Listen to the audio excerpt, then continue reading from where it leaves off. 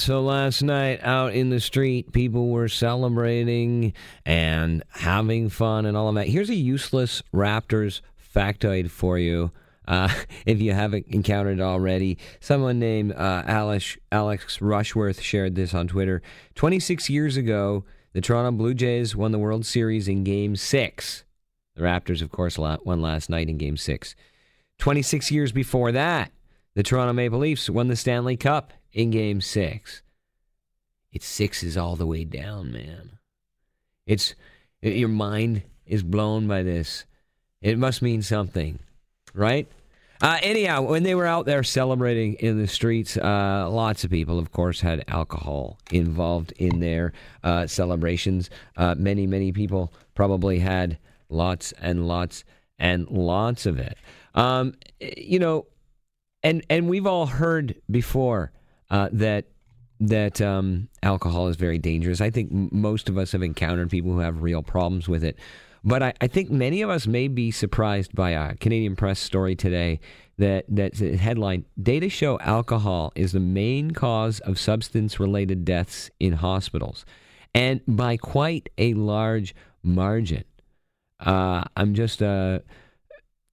Data from the Canadian Institute for Health Information showed 10 Canadians die in hospital every day from harm caused by substance use, and 75% of those deaths are related to alcohol.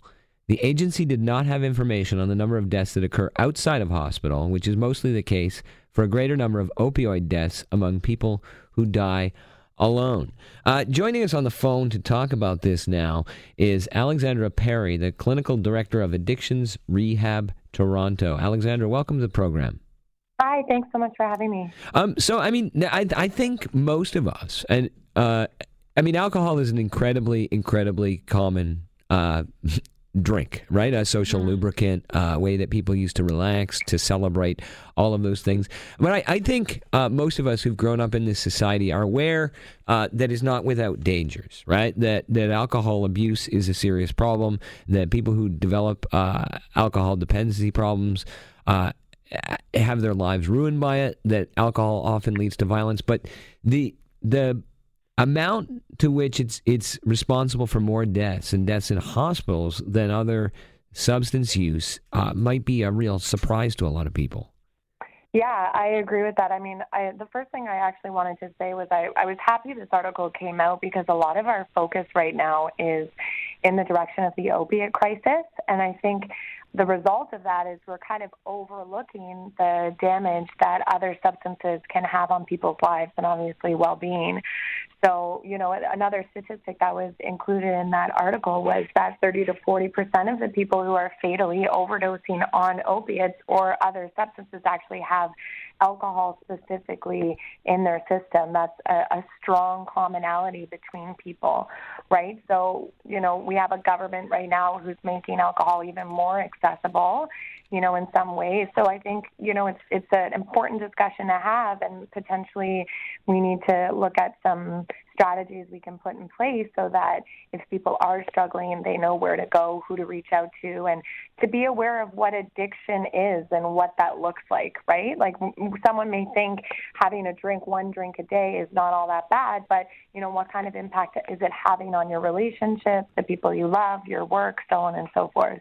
Now, when we talk about alcohol as cause of a substance-related death in the hospital, what types of deaths are we talking about? Is it all liver disease, or are we including in this people who are injured in drunk driving accidents? Like, what are the cause of substance-related deaths that are alcohol-related? So I think you're spot on in all of those different causes, and I think the article could have been a little bit more specific, I agree, in regards to, the harm that is caused by alcohol, but some common symptoms, and, the article also talks about what the hospital is being used as of right now, and it's really being used as an acute treatment for people who may be suffering from withdrawal, and withdrawal off of alcohol can potentially be fatal.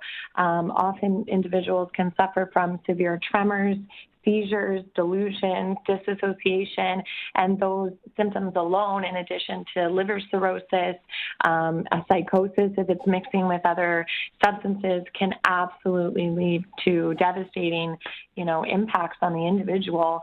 And I think another important note is that, an individual goes to the hospital and then are given a, medication to address the withdrawal, but then are sent back out into the community, right? Mm-hmm. So then what happens there is we have a gap between support in terms of what do we do when they relapse, if they relapse, and how, the usual trend with addiction is that it is progressive. So yes, they're coming in and dealing with an acute withdrawal, but how are we preventing the progression for those health issues? All right. Now, if there's somebody out there listening who's hearing this as a wake-up call, what steps would you suggest they take? I would suggest absolutely reaching out, researching places to go to. There's tons of toll-free numbers around in the community. Ours is 1-855-787-2424. Most places are open 24 hours a day. The first step is always just reaching out for help. Addiction is on the rise, whether it's opiate, alcohol, THC, prescribed medication, whatever it might be, it is on the rise. The trends keep increasing and increasing over the years. And so this does not need to be a stigmatized topic. This is and needs to be an open discussion on radio stations like this, saying it's okay. A little while ago, there was a discussion about even living and sober living options that are also out in the community. And I think that that's important for people to know, and it's okay. And, you're not alone. There's lots of people that are struggling. We all need help at the end of the day, each and every one of us. All right. Alexandra Perry is the Clinical Director of Addictions Rehab Toronto. Thanks for talking us through this, like, maybe shocking to some people, but distressing information about alcohol abuse and maybe offering people a way to find help. Absolutely. Thanks so much for talking about this today. Okay. Thank you.